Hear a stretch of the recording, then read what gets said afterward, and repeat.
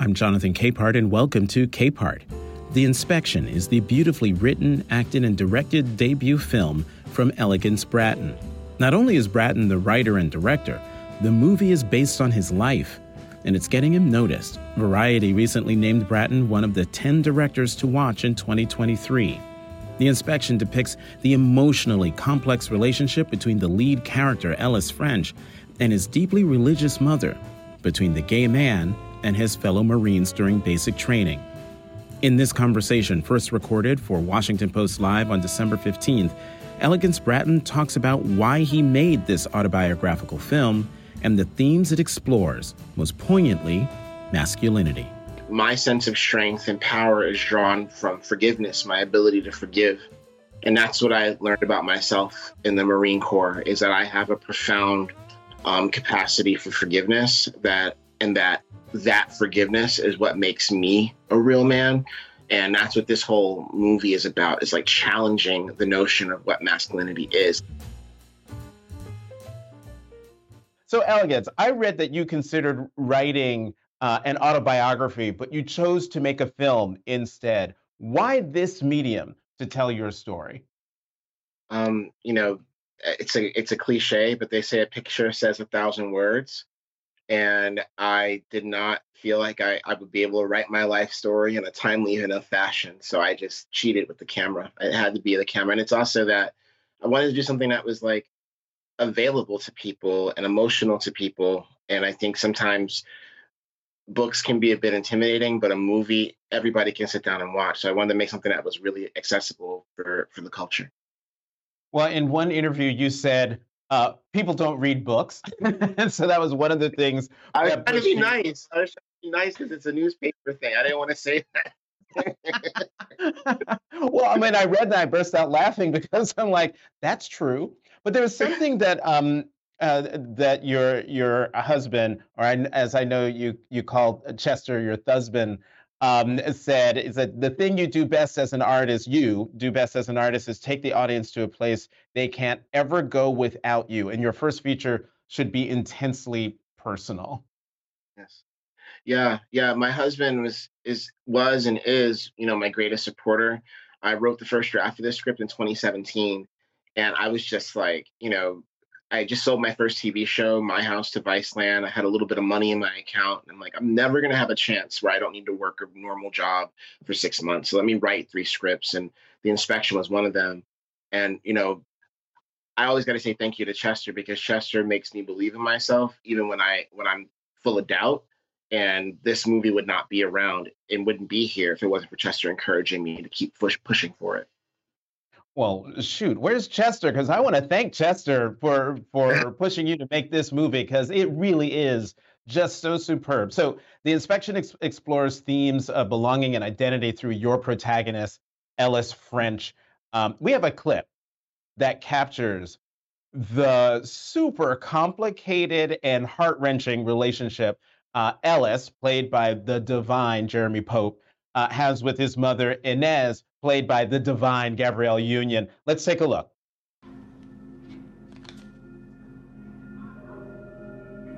This little piece of paper. It's all I have left of the dream I held for you. If you don't come back, the son I gave birth to, consider this certificate void. I mean, that's just a piece of an incredible back and forth between mother and son. It's Ellis's first time in the apartment in 5 years. She kicked him out. Aside from being straight, meaning Inez, the character Inez, what are her dreams for her son? Anything to be safe. My name is Elegance. Pretty much every room I've ever walked into in my life, people have assumed that I'm Black and gay before I ever got there. And that meant that I was a lot of times walking into situations that could be quite dangerous, if not truly physically, but emotionally. And I think a lot of parents out there, especially Black moms, want their boys to be safe in a world that seems to be consumed with, their annihilation at times. So yeah, that's what she wants for her son. She wants him to be safe. She wants him, and to her, the only way to be safe is to, you know, adhere to the status quo, be a heterosexual, get married, have a job, have some kids. That's where safety lies. Anything else is too dangerous for her to contemplate. You know, not to give away too much in the movie, but that is sort of sadly, my my thing. There is a scene toward the Mm. end of the movie where Ellis and Inez, mother and son, are reunited, and you're thinking, "Wow, this is going to like there's a reunion here," and then it just blows up. I I'm wondering, replaying a lot of these scenes, can you tell me which of these really deeply emotional scenes actually did happen and which are, say, composites of things that happened? Sure. For instance, the scene we just showed, did that scene really happen in your life? Yes, yes, it did. When it comes down to it, this movie is 100% autobiographical when it comes to Ellis's, hopes, fears, desires, and motivations. Even if it's a situation that I personally haven't been through, but when it comes to the stuff between him and his mom, all of that is from my life. Every one of those words are words that I've heard. I wish I could say I was brave like Ellis and I said some of the things that he says in the movie, but at the time I was very young and it was all coming at me. But yeah, that birth certificate scene is 100% out of my life. And it wasn't the first time I've gone back to get my birth certificate, mind you. But Mm. it was the most time that I had to go back and get it. You've called Ellis a much more heroic version of yourself who does things that you would never do. Um, for instance. Yeah. So, And this is so unfair to the people who are watching who haven't seen the movie. yes, yes, yes. And again, I don't spoiler alert, I don't give anything away, but Ellis, what I can say is that this isn't a movie about someone trying to figure out if they're gay or not, right? When I joined the Right. Marine Corps, I came to the Marine Corps after about, a decade out of the closet and living my life. And I honestly felt like my identity was a catastrophe. It resulted in me being homeless for 10 years from the age of 16 to 25. So, um, when it comes down to it, Ellis is a black gay man trying to figure out how to get by in the world and where his place is in the world. It wasn't like I hadn't tried 1,000 different things before I joined the Marine Corps to try to become, relevant to the society. But I was just met with a lot of ostracism and rejection at every turn. In the Marines, I finally found a team that would accept me. So, one of the things that Ellis does is like there's a scene in it with war paint, and this is very much out of my life too. But basically, I got to boot camp and war paint. It's like when you see those pictures of Marines and they've got like the camouflage on their face. So Hmm. Ellis takes camouflage and gives himself a drag worthy beat and beating their face with makeup for those who Right, do with not know, makeup. Yeah. for the uninitiated. But nonetheless, I would never do that. I would never I wanted to be the wallpaper. I was trying to blend into the background. I just was trying to get through so I could go to college one day. So, but the funny thing is though, when it was time for me to put my war paint on, I remember my drill instructor remarking, like, man, you put that war paint on fast and you're doing everybody else's war paint. Where do you learn how to do this? He didn't know I picked that up in drag bars as a teenager, but that's where I got it from. I wasn't brave enough to show them that the way Ellis is. I love you're doing your war paint and everybody else's war paint.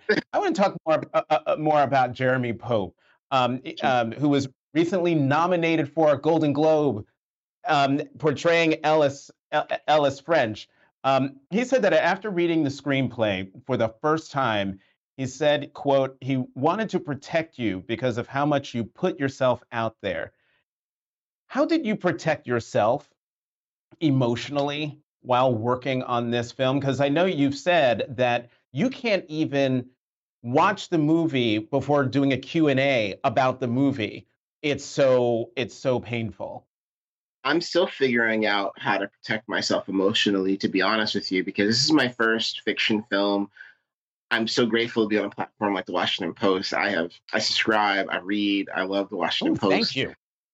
My husband is from PG County, Maryland, so we are, part of our family.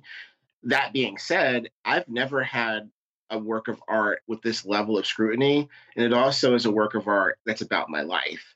And Hmm. every day is a process of understanding what is too much exposure, what do I need to protect. So unfortunately and fortunately, a lot of that burden falls on my husband, Chester, and my therapist, because I don't have an answer for how to protect myself. All I can say is that I tried to create, and it comes back to Chester. Chester told me when I got onto set, he's like, listen, you have to be vulnerable. You have to say what you're feeling. My mom, she was killed about 3 days after the movie was greenlit. And I very much made this movie, I made it for the world, but I very much made it to reach my mom. I knew that by casting a Gabrielle Union, that somebody would go up to her. That was her favorite actress. I knew that people Hmm. would go up to her, look what your son did, watch it, and I was hoping that she would watch it and it would change her. And to have her die so tragically, man, that was a lot for me. And Chester was like, you gotta be vulnerable. Like you can't stuff these emotions down because everyone's gonna know something's wrong. And if you don't tell them where it's coming from, then they're gonna feel, unsafe with you. And once Chester said that to me, I was just like, you know what? I'm gonna try to do this every day. So every day we got on set, like for instance, there's a lot of violence in this movie, a lot of kind of gay bashing in this movie. Not a lot, but it happens. And Hmm. I remember that shot those scenes. In any traumatic scene, I would go to the crew and I'd be like, listen, guys, like I know we don't have enough money. We definitely don't have enough time, but my crew is very diverse. They're, black and queer and they're white and they're female and they're male. And, everybody's gone through some form of trauma that's in the script. And I was like, listen, guys, just tell someone how you're feeling when you're feeling it. Tell me if you need to tell me, but don't just walk around being triggered by this without saying something. Even though we have to rush, we still have to take care of each other. So I tried to create an environment of healing on set where when we needed to talk about it, we could talk about it. And in a process that made us such a great unit, such a great family. And it made us, we shot this movie against all the odds, and I'm just really, really grateful. So I can't, I wish I could give you a simple answer of how to protect myself. All I could say is I try to remain open and honest with what I feel all the time. I don't shame myself for how I feel. And I'm grateful to be surrounded by people who love me and support me through it all. Yeah, people, I think those of us, the movie going public, we sometimes forget what we're watching actors and they're portraying, characters, but there are real emotions behind those portrayals. And when it's an autobiographical film, there are real people who live those lives and have those feelings. And in your case, you wrote this and you directed it. You were there reliving all of these things. Your movie is also about, which I found interesting when you take a step back. It's about manhood and Hmm. masculinity. And you said, and I want to quote you: "When I joined the Marine Corps, I found a team of men, straight men ostensibly, who couldn't reject me. I received an education in manhood and in masculinity that I had been denied my whole life." And through going through that journey, what did you learn about yourself? I learned that people ask me all the time, like, how are you here now after what you've been through? Where do you draw the strength from? And honestly, my sense of strength and power is drawn from forgiveness, my ability to forgive. And that's what I learned about myself in the Marine Corps is that I have a profound capacity for forgiveness that forgiveness is what makes me a real man. And that's what this whole movie is about, is like challenging the notion of what masculinity is. Like Ellis French, just like me, when he joined the Marines, he thought he would be the weakest guy because he's gay and effeminate. And then he finds out that every Marine has been given the impossible task of being a real man and being a good Marine, and that they're inevitably, each one of them is going to fall short. So being, homeless, black, and queer, I have learned, a system I call radical defiant empathy, where if I see where you're weak, I'm going to step in and try to make you strong because I hope that you'll appreciate that and do the same for me. So, I think that's one of the things I learned, and I hope that when people watch this movie, that there starts a conversation between left and right about forgiveness as being a tenet of real, true masculinity. Like a lot of times when you're a forgiving man, people act as if you can't settle your debts. You don't know how to fight, so you have to forgive them. No, forgiveness is actually how you move on and you make the world better around you. So that's what I learned is I learned that I can forgive. Wow.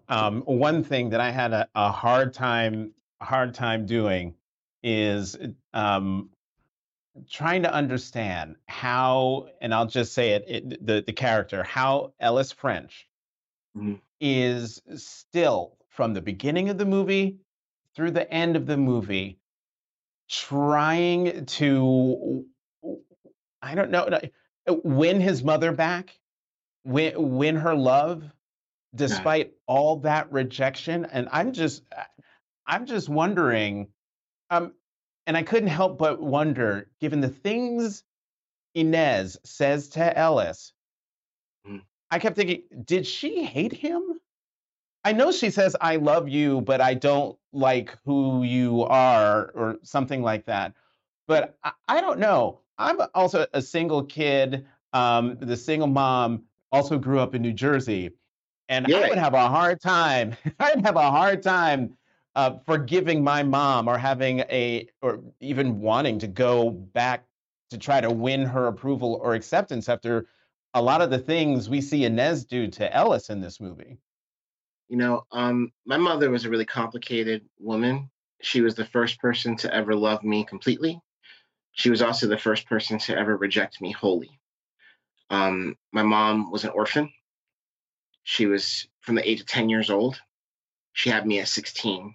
And a part of it in this film is you start to realize that people can't give you what they haven't been given. And the unconditional love that Ellis is looking for from his mother, no one had ever given her. So she doesn't know how to provide it to him. And and mind you, like, we were speaking about Jeremy earlier, but as a black gay man, I don't really see movies with black gay heroes very often. Most times we're the accessory to the hero, the Right. handbag. And the reality of it is I think people go to see movies to see themselves and to see aspirational versions of themselves. 1 out of 2 black gay men are projected to be HIV positive in their lifetime. We're 8 times more likely to be homeless, 8 times more likely to commit suicide.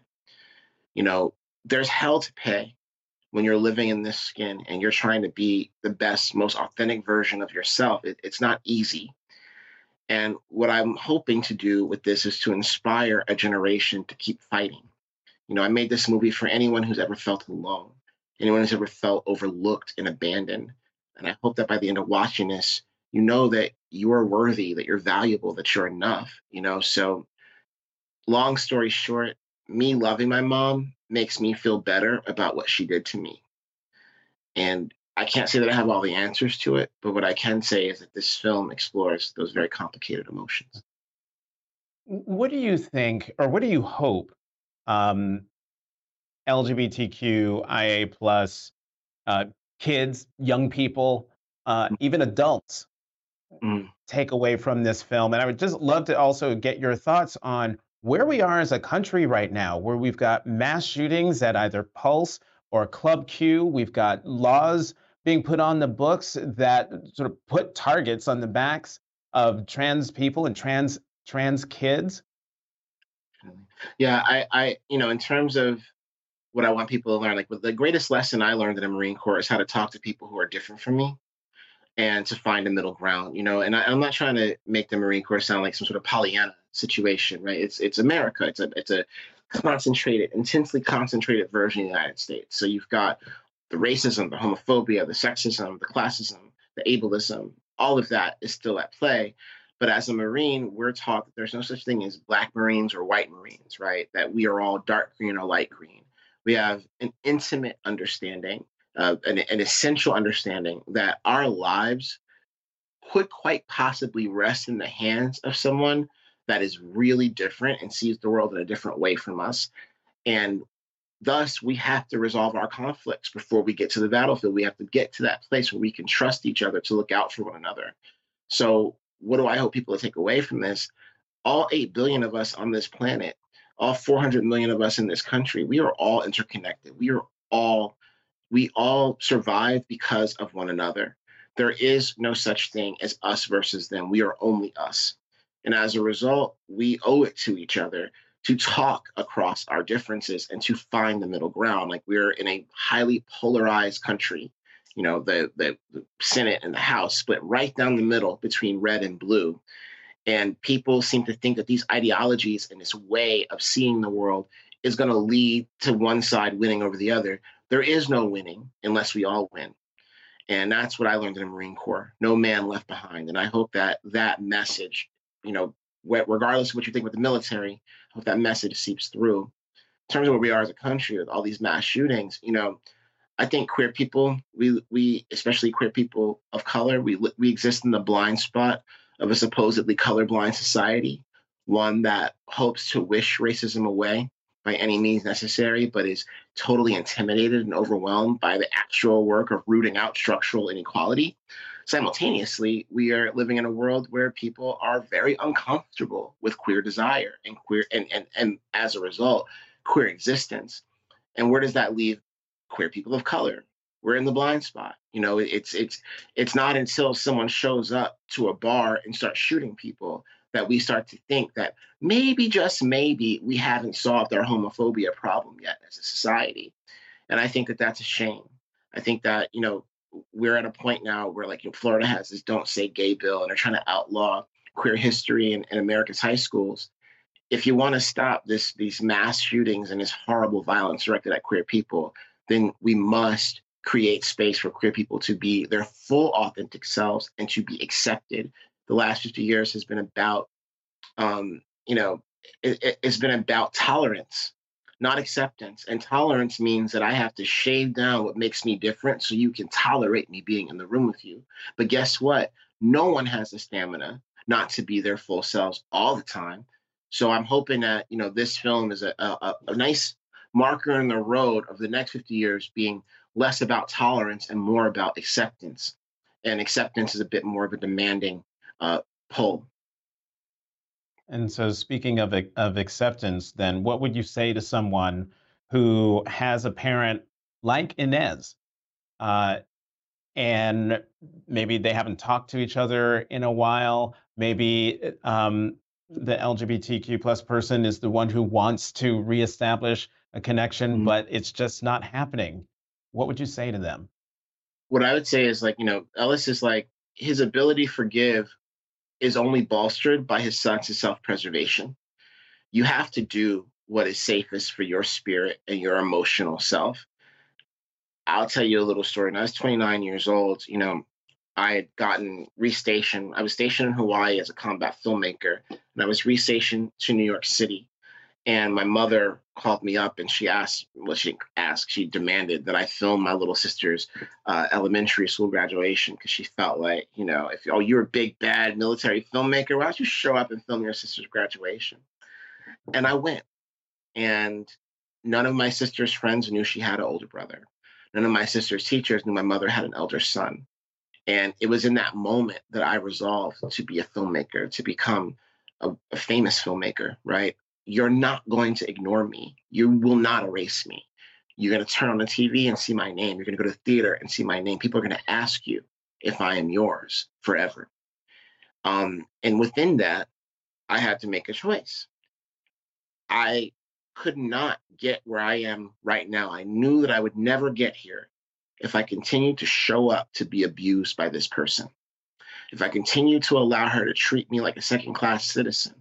How could I ever trust my instincts as an artist? How could I ever get to the place where I could trust my intuition that I actually had it in me to be successful if I continually go to a place where failure is the only thing that I'm going to get out of it? So I had to make a choice to say, you know what, do not talk to me unless you can treat me like a full human being. So what I say to those people who are going through this with their parents, you can love someone from afar. To me, it was too heartbreaking to give her up and to give up loving her. I couldn't do both those things. So I said, you know what? I'll give up physical contact with you until you know how to do better. But in my heart, I'm going to hold that love for you because in that love, there is hope for myself too. Ellis Finch doesn't give up on people. That's his greatest strength. And that strength allows him never to give up on yourself. So my advice is you do not give up on yourself. Protect yourself. And you deserve good things. You deserve love. And if these people that you want, that you love, can't love you equally, you can still love them at a distance. I got to get you on two more things in the we're going to go overtime. I'm just telling people right now. After your mom died, as you say, 3 days after the inspection was greenlit, you found clippings among your mom's belongings, clippings of you, stories about you. Real quickly, how did that make you feel? It was, oh man, I don't want to cry. Um, it was, it made me feel really, really happy that she loved me, even though she didn't really know how to show it in the way that I needed it. I knew that in her heart, I was still there, just like she was still in my heart. And that made me feel really good. Um, and in and in Sorry. oh, please never apologize for feeling the feels, as the kids say. Yeah.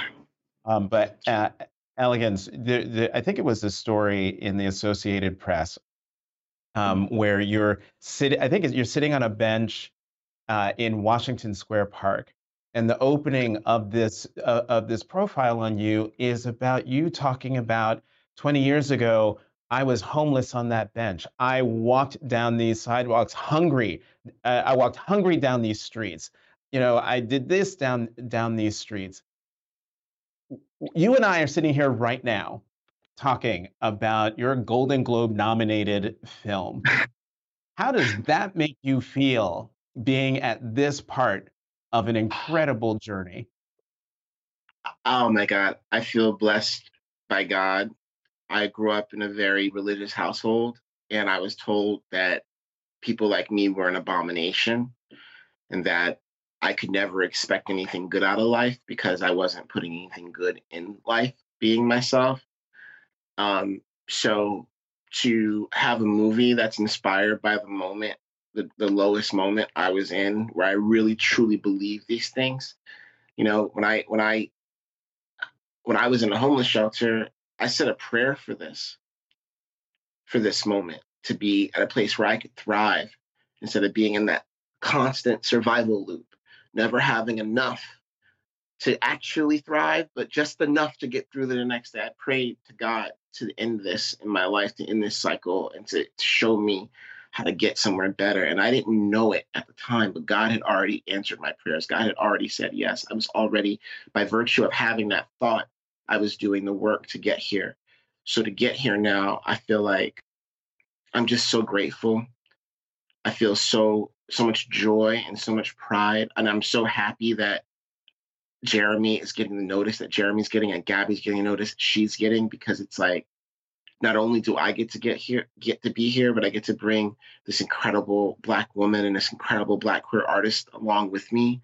And in our community, I get to represent our community to the world, and to get here from where I started. I mean, all I have to say is, God is good, and people. There's a lot of talk out there about gay films. Why does every gay Oscar movie have to be about trauma? And I don't think those conversations are entirely wrong. But what I will say is, being Black and queer, you have hell to pay to be yourself. It's like Paris is Burning. There's the military realness guy who talks about how being Yep. Black is the greatest social experiment ever. And I think a part of that is because this whole American dream thing, nobody really imagined it being for us. So every step, you're a pioneer. James Baldwin is a pioneer. RuPaul is a pioneer. All of us are pioneering in some way. So the fact that I get to be an example for somebody else, that they can do it too, that they can overcome the adversity that they're guaranteed to face in this skin, I'm just grateful to God. I'm so happy that I got to the other side of this. I really am. Elegance Bratton. Boy, do you live up to your name. Elegance Bratton, writer and director of The Inspection. Congratulations on the film. Thank you very much for coming to Capehart on Washington Post Live.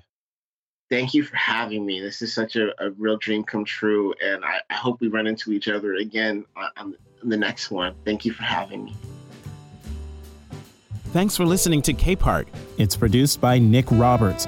We'll have new episodes for you every Tuesday. I'm Jonathan Capehart. You can find me on Twitter at CapehartJ.